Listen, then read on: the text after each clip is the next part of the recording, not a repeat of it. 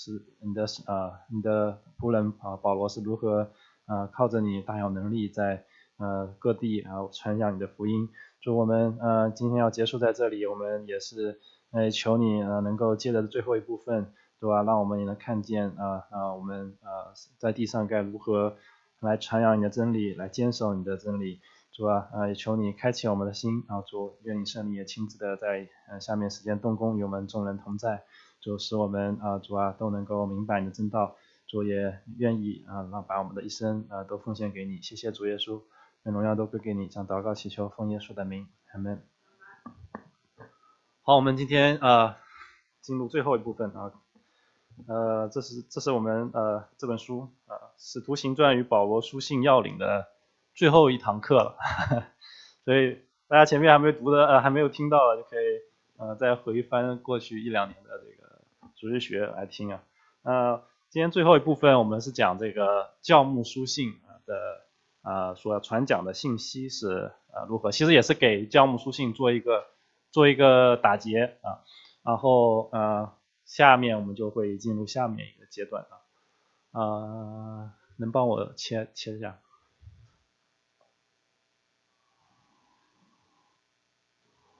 好，教牧书信教牧书信这个词这个词叫这个 pastoral epistle 这个词最早是18世纪的时候由一位这个应该是2位的神学家他们提出来的他们把这个3卷书就是提摩太前书、提多书还有提摩太后书3本书总合起来称之为这个教牧书信。那这个教牧书信也都很清楚这个教牧这个就是 pastor 就是有点像那个牧师，我们知道牧师就是 pastor 嘛，就是讲到就是如何来牧养教会，如何来建立教会所以他们把这个都统称为这个教牧书信。那这3本书也有很多相似的特点，就是他们都是写给个人的书信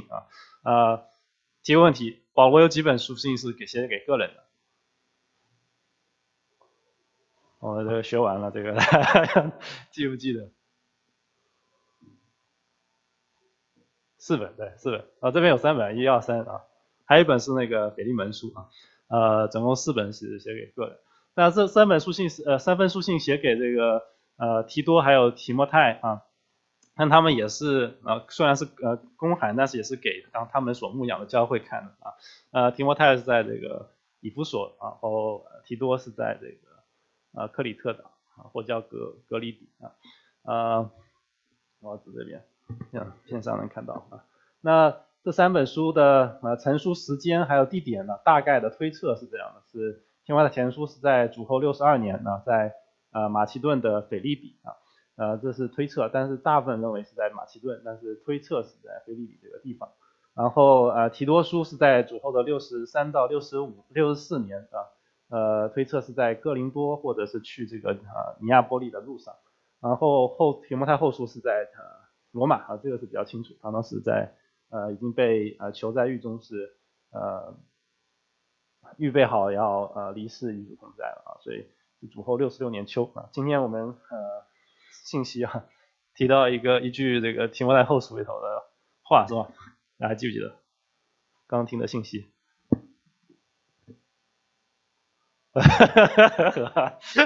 所以有人还记住了当跑的路上跑近了这个当打的仗也打过了交天的时候到，所以这是提摩太前后书大概这个全部的这个书信我们列在这里，这个加拉太书有可能在这，也有可能是在这里所以这个当时强讲的，在我们查的时候也讲了，这个加拉太书有可能是在这里，也有可能是在这里2种可能。然后我们今天讲了最后这一部分提多书、提摩太前书、提多书还有提摩太后书3本书。然后大家会不会我一开始讲的时候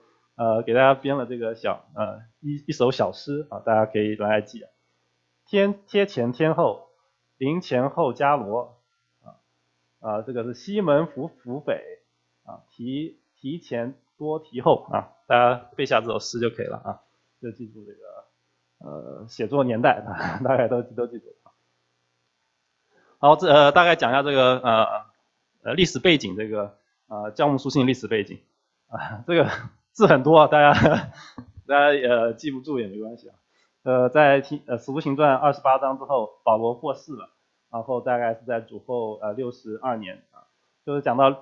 我们知道使徒行传它是停在保罗被押到罗马去辩护啊，当时他在罗马也被囚，但是当时第一次的被囚呢，他还相对是有这个空间的啊。我们知道他在罗马的时候，他可以四处走动啊，也可以邀请人到他那边去啊，所以他第一次的这个被囚还是相对比较自由啊。然后在第一次在罗马被囚被释放之后呢，他就打发提摩太到腓立比去啊，这是在腓立比书里头的记载。然后自己就前往这个亚细亚啊，探望亚细亚的众教会，亚细亚很大啊，大家在那边这个拜访各教会啊，如同他应许腓利门说的话啊。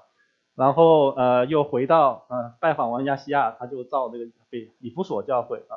那以弗所就是在亚细亚啊，他就在以弗所在那边处理了这个许米乃和亚历山大的问题啊。然后提摩太来了啊，来这边见他之后，他就把提摩太留在了以弗所啊，然后他自己就出去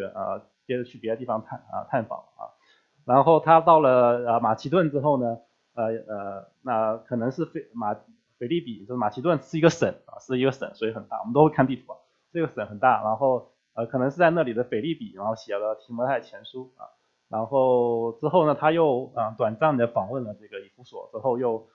下到这个格里底或者叫克里特岛啊。那时候提多已经是在那边工作，然后他就把教会的工作就完全交给提多之后又走了。然后走了之后，他去了哥林多啊，然后正好轮到这个希腊语这个亚波罗打算去格里底，他就写信给这个提多，托他们带过去啊。然后从哥林多他又去这个尼哥波利，我们都看地图叫尼哥波利，就是更往西了啊，所以他到那边去之后，很可能是表示他下面要去这个西班牙啊，所以这是历史的记载，就是别人历史记载，不是在圣经上历史记载，很可能他是去到了这个西班牙啊。我们知道在罗马书里头，他说他是多次想要去这个西班牙的。所以他可能是去到那边了，那正好在那边留了2年啊，正好是避开了这个罗马大火，还有这个尼禄的大屠杀，这个大家读过一点教会历史的话，可能知道，在那个时候罗马有场大火，然后有人说是因为那个尼禄这个自己放的啊，但是他陷害给这个基督徒啊，所以当时基督徒就开始受逼迫了。那在66年的时候，他从西班牙回来，那西班牙其实就是西班牙啊，我忘记改了。然后他就拜访了特罗亚，那在那边留下了书卷还有外衣啊，这是在提摩太后书里头提到的，就是大家还记不记得上次我们讲这个他要这个提摩太来的时候，带着他的这个书卷和这个外衣过来，说明他当时离开的时候可能是很匆忙的啊，所以有人推测他在那个地方的时候，他有可能就是被捕了。有可能是在那边被捕，但也有可能推测是在尼哥波利另外一边被捕啊。那在那边他就被抓走之后就被捕到罗马，这是他第2次的被囚。那这次的被囚就被限制了自由，所以也没人知道他这个具体被关在哪里。那之后他也是确实死在那里。那他在那个狱中他就这个写了这个提摩太后书啊，就是最后一本书信。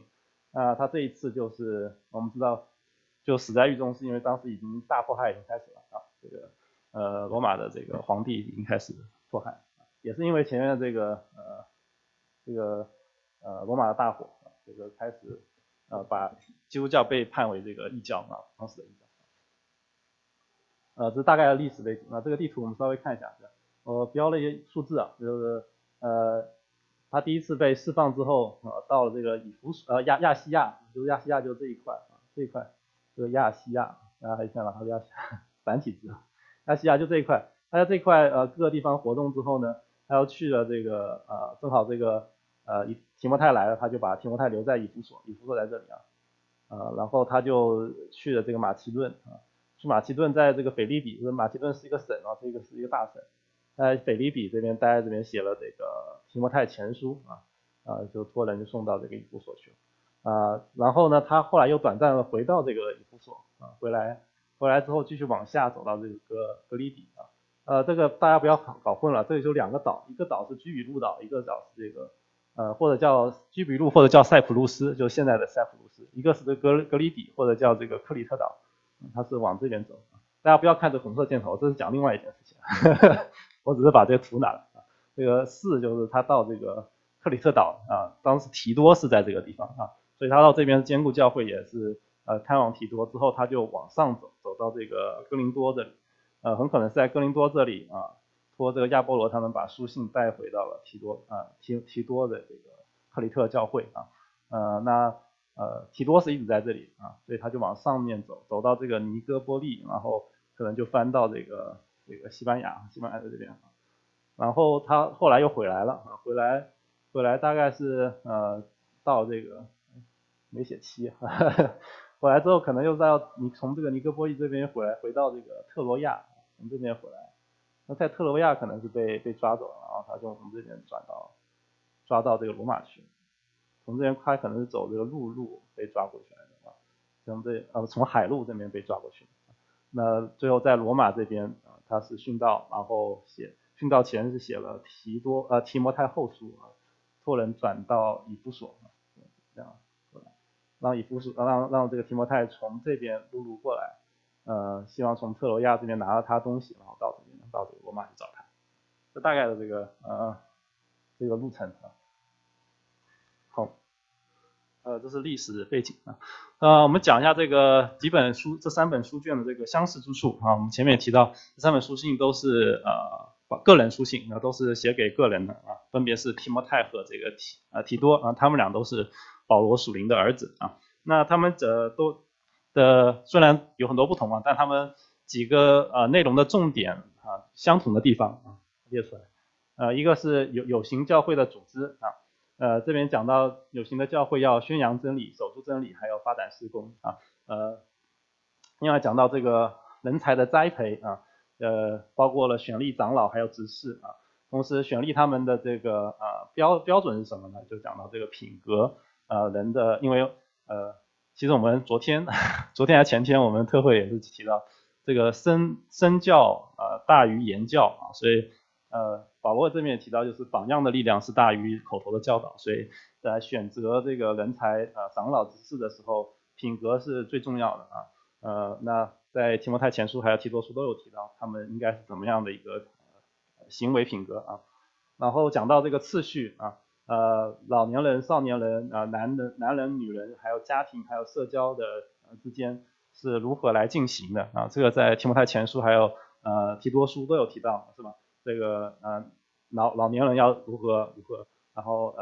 少年人要如何然后男人要如何女人要如何在家庭以后要怎么样来做是吧包括这个长老要是这个一个妇女的丈夫是吧所以这些次序也是有提到还有这个工人就是要竭力坚守和分解真理持守信仰和生活忠心的教导真理，这个在3本书信都有提到要抵挡这个假教师的教导所以那如何抵挡呢？就是你要坚守主真理，同时你要传扬真理，要按着正义分解神的道所以3本书信都提到这个神的道神的真理是非常的重要，神的话语是非常重要的所以今天正好这个周刚弟兄也提到这个真理提到分2部分是吧第一部分就是讲到神的真理神的话，第2部分讲到这个要真诚的这个见证那这边就提到第一个就是这个真理就是神的道要坚持住就是要正确的来讲同时他也说了这个持守信仰和生活就是我们的所讲的这个真道必须是和我们敬虔的生活是搭配在一起的所以所有的真道是引向敬虔的生活如果不是没有敬虔生活，说明他的道也是有问题，所以这是假教师的一个问题。假教师不仅仅是他们说的有问题，而且他们做的也是有问题的所以这是我们讲判断一个假教师这个就像耶稣说的这个好树不会结这个坏果子坏树也不会结好果子所以这是需要来辨别的地方最后这个要道要明白信仰的中心能够抵斥异端，还有要努力的为主做工这个要道就是我们要持守住这个真理，然后过这个信仰的生活很有意思。我看这个我查的时候，这个有圣经上一个词，这个真道。通常讲真道的，我们以为是这个 truth 嘛，就是真理嘛。其实你看英文很多都讲的是 faith， 就是你的信仰的生活。所以而且在圣经上总共讲这个真道，总共是多少次？20次，有大概将近一半都是在这本三本书信里头讲到我们要有过一个信仰的生活好，这是相似之处那我们后面是前面是我这个看各个地方总结出来的那后面是这本书上特别是从这个真理作为切入点来剖析这个教牧书信的这个主要传讲的信息那这信息特别是对于我们今天的教会，就是讲现代时代很多时候大家都会问这个有没有真理或者什么是真理的时候，现代主义就是现代这个哲学思想就是认为没有真理，什么东西都是相对的所以但是我们读神的话语，我们在神里头我们知道是有绝对的真理的，就是神的话就是绝对的真理这是提摩太前书两段我们会看两段的提摩太前书这边说，这家是永生神的家，真理的柱石和根基特别讲到这个真理是有绝对的真理的另外这是提摩太后书里头讲到，这圣经能使你因信耶稣基督有得救的智慧，圣经都是神所默示的，于教训督责使人归正，教导人学义都是有益的，是使属神的人得以完全预备行各样的善事所以我们看到这个圣经就是讲到这个真理好，这是讲到有没有绝对的真理。那我们知道绝对真理之后这个教牧书信也是叫我们看到从这个4个方面我们如何来对待真理第一个就是维护真理传扬真理，还有活出真理和为真理受苦那我们从这4个方面来看一下这个什么是维护真理那维护真理就是讲到我们要保护教会的这个属灵的健康，依大讲教师，所以我们就需要在教会里头维护这个真理当我们维护真理的时候，就可以使这个教会更加的健康，属灵的环境更加健康那如何来保护教会属灵的健康呢就必须要熟悉圣经在真理上长进同时能够分辨健全的信仰和无益的辩论，还有有害的异端的区别那这边提到这个健全的信仰就是我们不仅是真理上在真道上知道，知识上知道也是我们生活上能够行出来，和这个无益的辩论还有有害的异端是要区别开来的所以看到这些无益的辩论，就是在辩论一些能不能吃能不能喝能不能做一些事情和这个有害的异端就是讲到一些和圣经不相符的道理的时候，我们需要能够把它们辨别出来当我们辨别出来的时候，就能够保护这个教会属灵的健康另外就是要一方面是通过这个组织和纪律借着严格的挑选和时间的考验的领袖来防范异端的教训和行为那这是前面我们提到这个教会这3本书都提到了我们要如何来选教会的监督长老还有执事来治理这个教会那只有通过这个选择好的这个教会的领袖才能够保持这个教会能够更在纯正的教导之上所以这边也提出这个教会领袖几个这个方面一个方面就是需要正确的讲解真理的信息，能够驳倒异端的错谬另外一个需要有温和的态度，能够持久的为真理来申辩这个读圣经的读这3本书，我们可以从这3面来看这个保罗所讲的这个教会领袖当有的这些品格品性好，这是维护真理的方面这是一个思考的问题大家可以回去好好思想一下，这个维护真理与保护财产哪一样更重要因为我们知道这个我们在地上我们有时候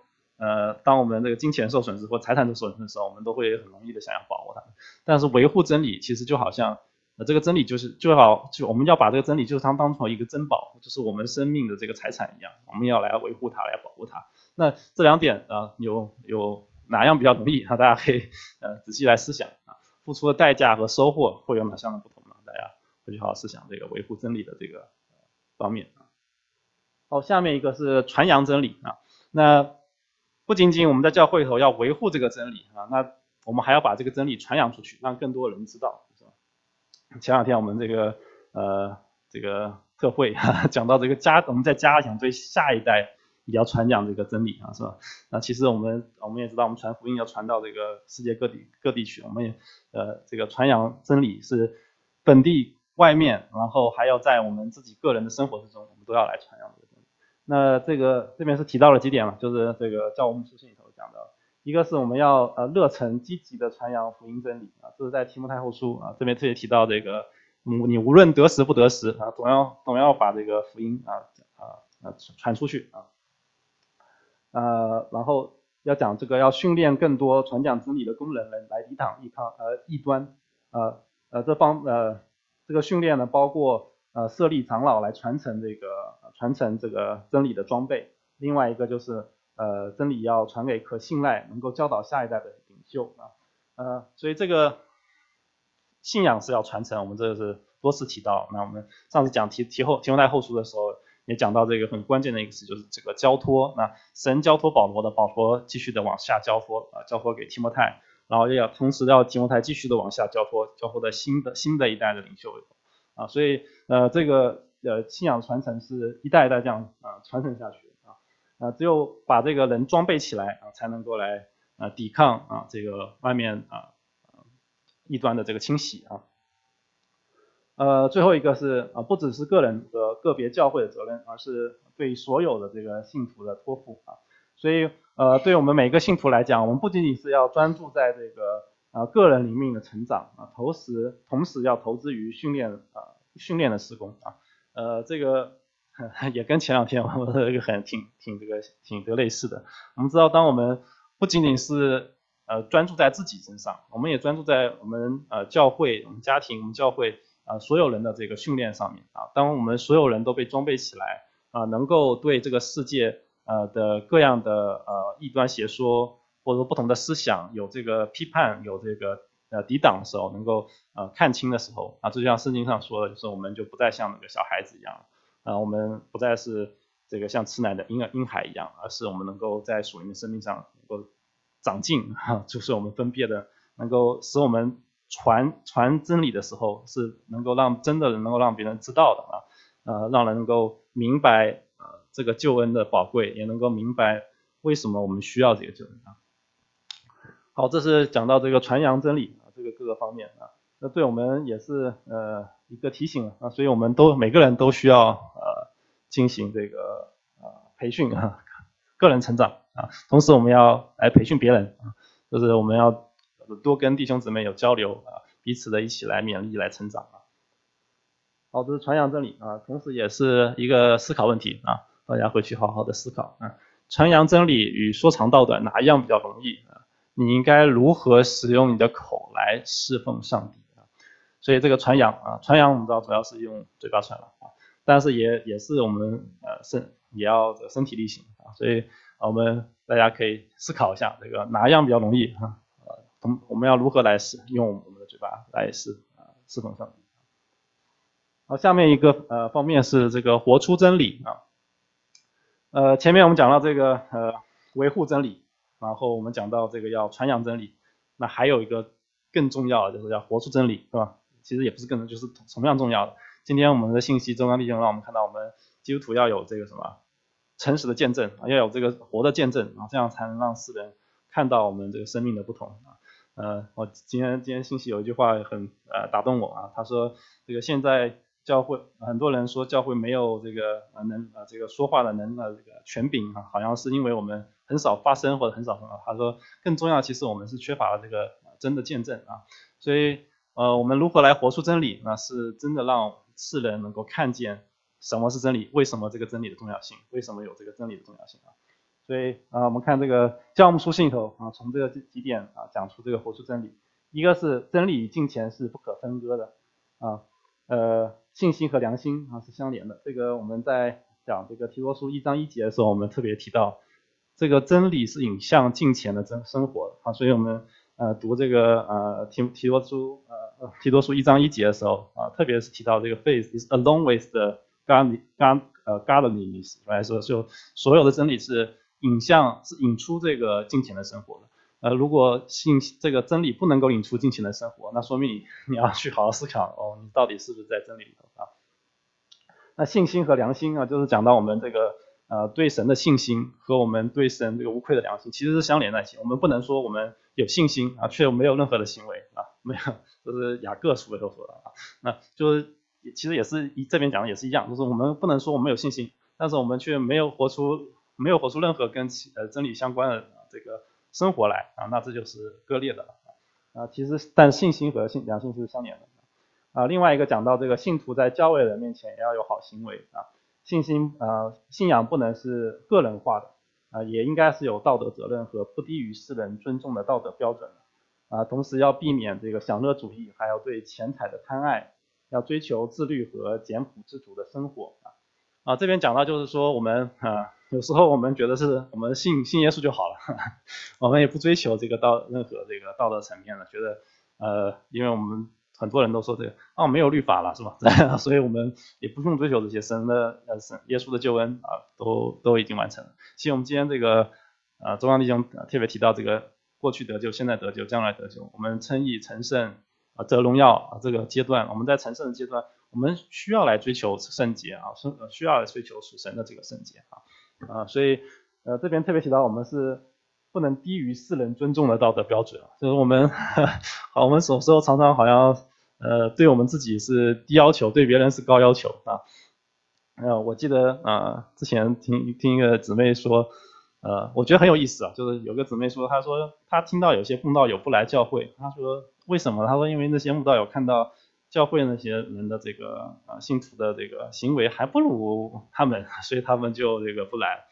然后我当时就想，这个其实是一个很奇怪的问题，为什么不信主的人 expect 就是他期待信徒的这个道德标准更高呢？大家有没有想过这个问题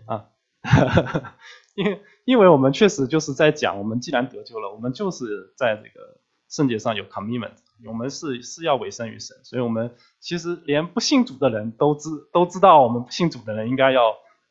就是行为上要有不同的。那我们信主人是不是应该更要知道，我们要这个活出圣洁的生活至少我们是追求圣洁的生活。然后这边讲到这个享乐主义和这个对钱财贪爱，这是虽然是对当时的人讲了，当时我们知道这克里特教会他们是很多这个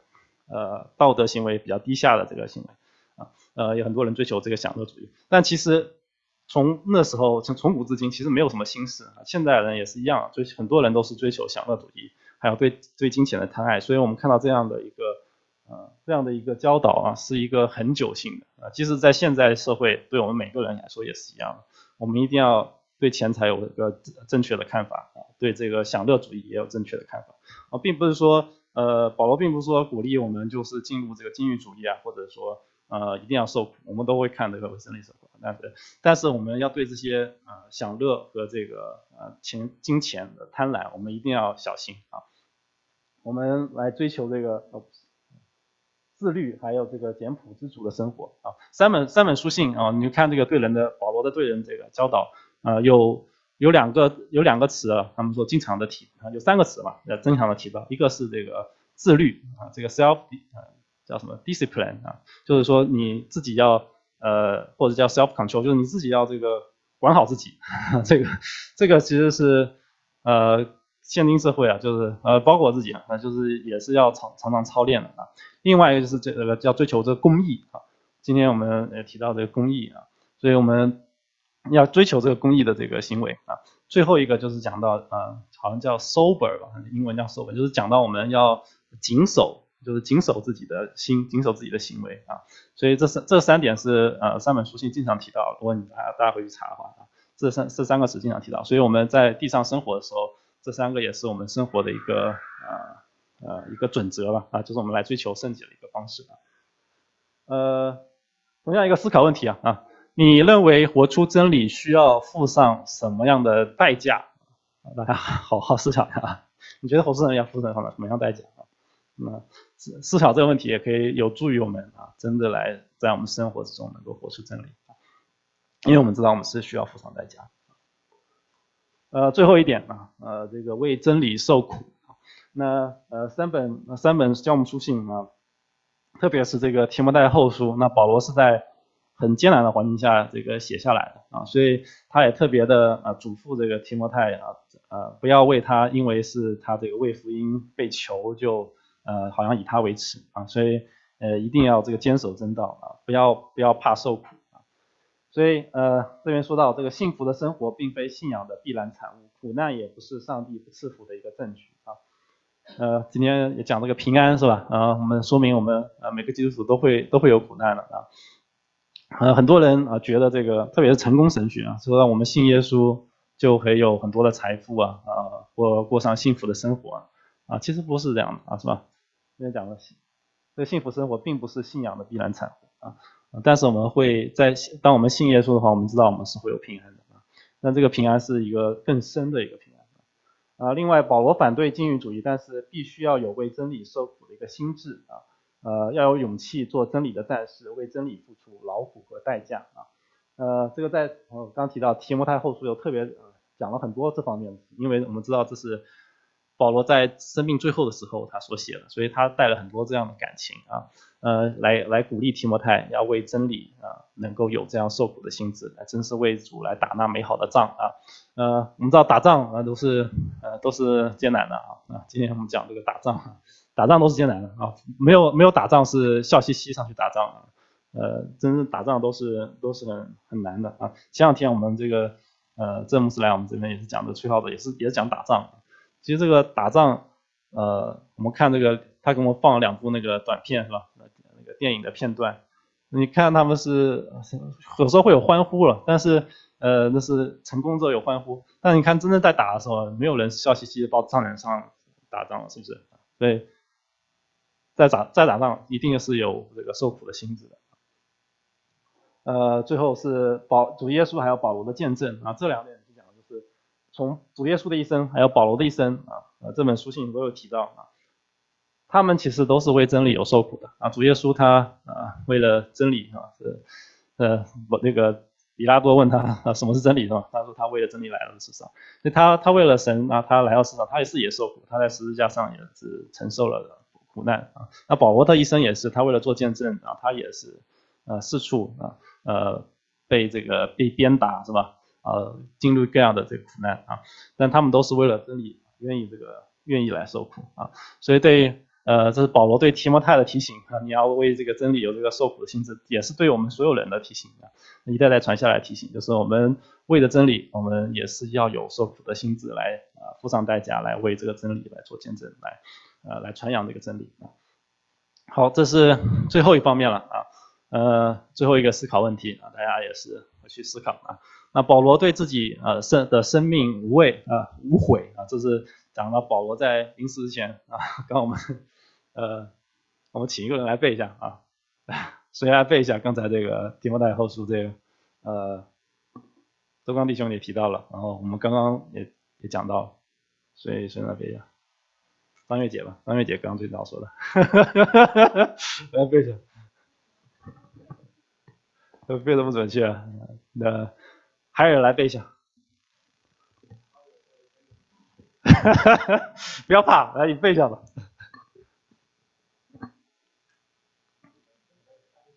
好看一下然后所以保罗在临死之前他说他对他的生命是没有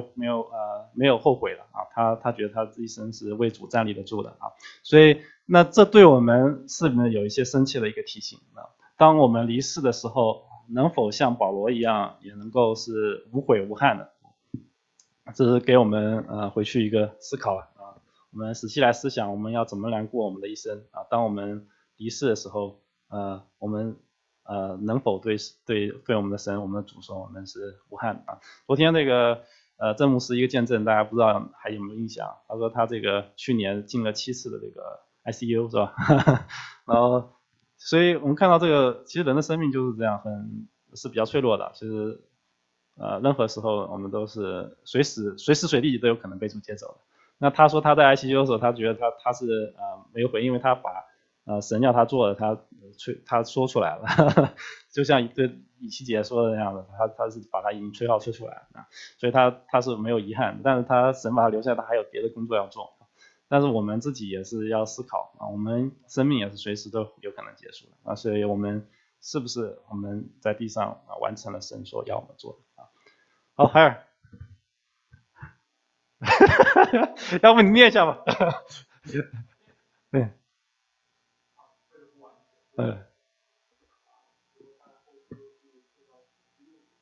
好。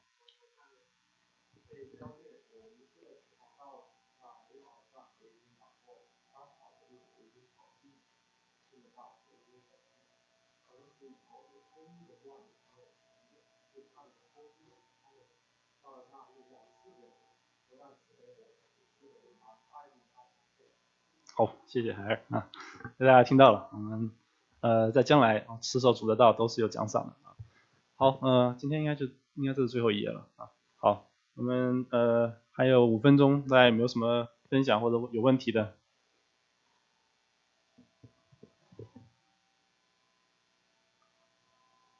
没有吗？没有，我们要不请新政为我们祷告，结束了。那我们这次这本书就念完了那下轮我们会进行3个星期，就是新的圣经项目题的